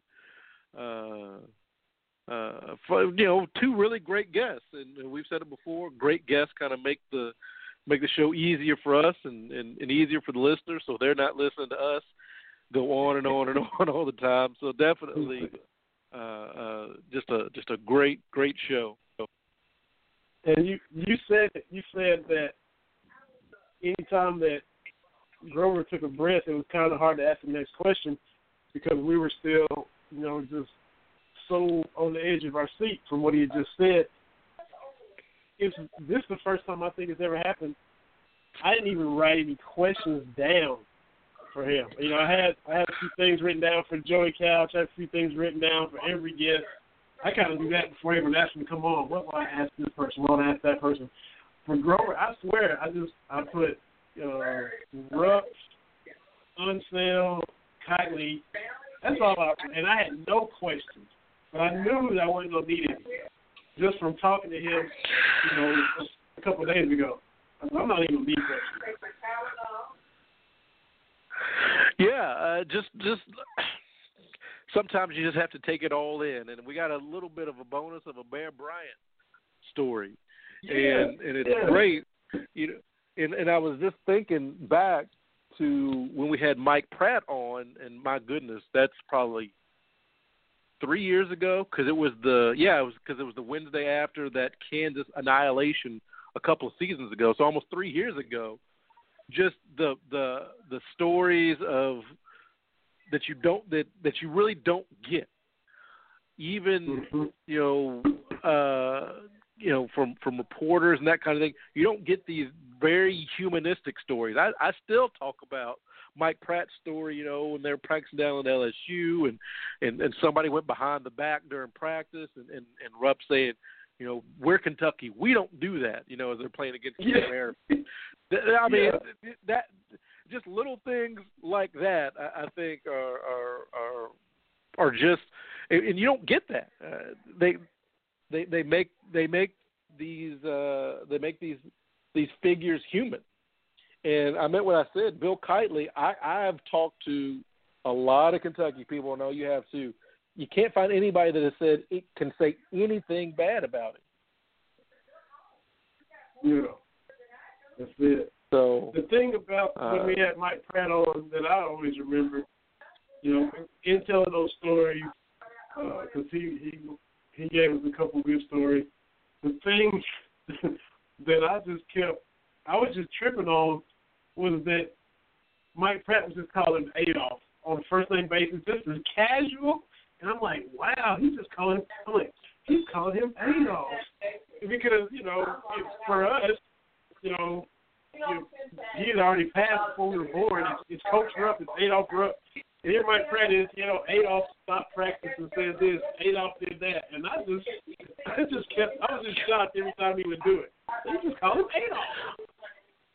Well, yeah, I remember that too, and it just depends, I think, on the relationship. But yeah, I caught that. But you get these little nuggets, so that's why I'm so. We've been blessed and thankful to have really good guests. I think we talk about this every week. We have guests on. It's hard to rank them. I think every guest has brought something unique. We've covered. I think we've talked to every resident of Harlan County on the show. I think that we've talked to just about everybody from Harlan. Short of the mayor, state representative, everybody from Harlan we've had on. So it's good to have a little bit of Seneca representation on the show. So I'm pretty excited about that. I've been tweeting out some pictures. There's the big life-size picture of Wes Unseld that hangs up in the gym, and that's awesome. It's totally slipped my mind that the court had been renamed for Wes Unseld. We had two gyms, a small gym and a big gym. The big gym, I don't know if you caught what Grover had said. The first principal of Seneca was Kenneth Farmer. The gym itself is named for him, but the floor is now named after Wes Unseld, which, I mean, honestly, I couldn't think of. If you're going to name the court after somebody at Seneca, I can't think of anybody else. It wasn't going to be me in my anemic, playing career. But I'm gonna go back. I remember what I said. I go to church right across the street, right across Goldsmith Lane from Seneca, and so I'm gonna go back. I haven't been for a while. I think it's probably been. I don't think Little Miss was born the last time I went to like a football game, but I'm gonna try to do a little bit of that because I'm still a proud alumni, as longtime listeners know, because I'm always touting Seneca. But for folks my age with Seneca, the schools that you have heard about from Harlan, from Louisville, your Mayo, Manual, of course, Trinity, St. X, consistently Seneca has been right there in that mix. As far as football, we talk about, Kentucky being in the SEC and just how brutal it was. They've since kind of revamped the districts and regions. But when I was in school, for football, our district was Mayo, Manual, St. X, and Trinity is who we had to play. So we would always have that 3 or 4 game stretch, and then we would play Fern Creek. We were kind of rivals with them every year. So we had a kind of a brutal schedule for football wise, because that's when Chris Redmond was doing his thing and at Mayo. So, but Seneca's always been, I think, the best kept secret of Jefferson County. And here I am, kind of plugging my alma mater, but I'm going to do that. Yeah, absolutely. Most school spirited, and I've kind of kept that with me. I've never been ashamed of where I came from, what school I went to. Like I said, it's not a name school, but hey, I would put Seneca alumni up against any other school in the city or in the state. Outside of the big three, Wes, Jerry Abenson, former mayor of Louisville, and Diane Sawyer. A lot of really great people have come through Seneca. So there's not a day that's gone by I've regretted being a Seneca alumni. Now, and I know what you just said, that you haven't regretted it. You've in the past said that you lived in the Fern Creek district, but went to Seneca. So, like in 7th and 8th grade, were you wanting to go to Fern Creek and not wanting to go to Seneca, or were you wanting to go to Seneca the entire time? What was young TV's mindset back then? Well, I went to the Brown School here in town, which is a weird. Back then, it was a hippie school, so it was actually 1st to 8th grade, or 1st to 12th grade. You go grades 1 through 12 back then. I went 1st to 8th grade at Brown, and when the time came to choose schools, most people I know, big chunk went to Mayo, big chunk went to Manual. Some folks went to Fern Creek. I just went to Seneca. Basically, they had an advanced program. That was the only difference. I could have walked to Fern Creek, but Seneca had an advanced program, and that's where I ended up going. It was the way Louisville is set up is the strangest thing. A little bit different now, but still, back then, didn't matter where you lived. You could go to any school you wanted to go to. Schools had different magnet programs, whatnot. But I say that, and I think I went to Seneca. My immediate next door neighbors went to Mayo. The guy across the street went to Fern Creek. The girls 2 doors down went to Manual. So you had like 6 high schools represented within like 3 or 4 houses of each other, which is a little awkward, a little weird, doesn't make a whole lot of sense. But yeah, so I don't know if I've told this story. Do we have time? If we go over, I know we're going to be on the. So I wrestled in the high school. That was my big thing. Yeah. And I wrestled in high school. My mom never, ever wanted to see me come because, that's my baby kind of thing. So my dad would always take me. There was a kid that lived on the other side of my neighborhood who went to Fern Creek, who we had played together a little bit growing up, and he wrestled as well. So we knew we were on a collision course, and we'd see each other around the neighborhood, and you know how you're drawing back and forth. And so it was the Jefferson County Meet of Champions at Eastern High School, I think my junior year, if I had to remember. I don't have a good memory as Grover, but I think it was my junior year. So a timing issue, my mom has to come pick me up, but she thinks that I've already wrestled. She's just picking me up. We're ready to go. But she shows up, and I've got to now wrestle this kid that lived on the other side of the neighborhood. So this was the only match my mother ever saw me wrestle, only one. And I don't know if you've seen real wrestling, not your WWE stuff, but real wrestling. We come out, we shake hands, and this kid mouths to me that he's going to whoop me in front of my mother. And by nature, I'm not very aggressive, much to the frustration of my coach. But I'm proud to say I wore him out. I beat him like 15-1. It got to the point I was beaten. I got up. I let him get up just so I could take him down again. And so we're going at it. At one point, he said something to me, and it's not real wrestling. You can't punch and fight. But I ended up I whacked him in the face pretty good and blacked his eye, and got called for unnecessary roughness. Only match my mom ever saw. I beat the kid from Fern Creek. And so, after that, walking around the neighborhood, I let everybody know that kid right there. I beat him. I beat him. So, so as we wrap up these last few seconds, you basically went Muhammad Ali, Floyd Patterson on him. Is what you're saying.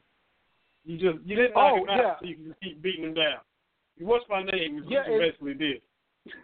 And I gave up a point for the unnecessary roughness just because I think it was like 15-0. You could get like a technical pin. I said I don't want to get a technical pin. I want this to keep going. and yeah. So, and my dad's thing was to my mom, well, you need to come all the time now. It was one of those things. It was a perfect storm. This kid had been aggravating me. It was a neighborhood kid. People kind of knew, this collision course. And then my mom's in the stands. I was like, can't lose this one. I can't lose with my mom in the stands. And this kid doesn't tell me he's gonna whoop me in front of my mom. So messed up now. That's probably my peak athletic accomplishment. Outside of pickup games and whatnot, that's probably the peak of beating that kid pretty good. I mean, we didn't become friends, but we came. Hey, how's it going? I wasn't too bad with it. Yeah. Well, good stuff, man. Good stuff. Super great show, and I mean, we say that every week, but hopefully everybody listening feels the same way. So appreciate everybody listening, and appreciate you being there with the hecticness of your day. Appreciate our guest, Joy Couch and Grover Sales, and everybody watching on Facebook Live, and hopefully have some more great guests coming. I'm not going to name names and all that, but hopefully there's some more great guests in the works where we're sitting there saying this again. Football season's right around the corner. We can see, the light at the end of the tunnel, 44 days or so left. But, man, just super great show. Don't talk a lot of recruiting, but check out my little piece on CameronMillsRadio.com when E.J. Price transferred to UK from USC. So another lineman where we've already got a lot of depth on the offensive line. Check that out. As well as everybody else's pieces on CameronMillsRadio.com. TV, man, thanks a bunch. And just let that compliment from Grover just marinate and just glow with it. Roll with it and glow and be the youthful baby that you are for the rest of the night. I'm gonna take it. I'm gonna take it and run because we're getting close to 40 for me. So and the Big Miss, Little Miss have not let me forget that. We're getting close to my 40th birthday, but I'm okay with it. I just joke. I'm definitely not one to put my age back or anything. So I'm excited about that. Great show, great guest. And you actually were able to do some stuff, and we didn't have any technical difficulties. So we got to. I don't know if I should talk about that. It's like a no-hitter. Should I? I don't know if I should talk about it. But hey, we rocking and rolling, so we're good to go there. Absolutely, man. And I'll see you right around the time when you're gonna be knocking on 40. So I'll see if you're any worse for the wears, and like you say, you're not worried about it. Just the girls talking trash, but I'll see you definitely in a couple of weeks. I'm looking forward to that as well. Make sure that the moment isn't too big for you. It's just a number, so you'll be good. Absolutely, absolutely. Great show, Vinny. Thanks everybody for listening. We certainly appreciate it. That's it. Appreciate everybody. Join us next week, same time, same channel. For my man, Benny Hardy. See y'all next week on Cats Talk Wednesday. Brandon Hardy Radio Network, BlogTalkRadio.com.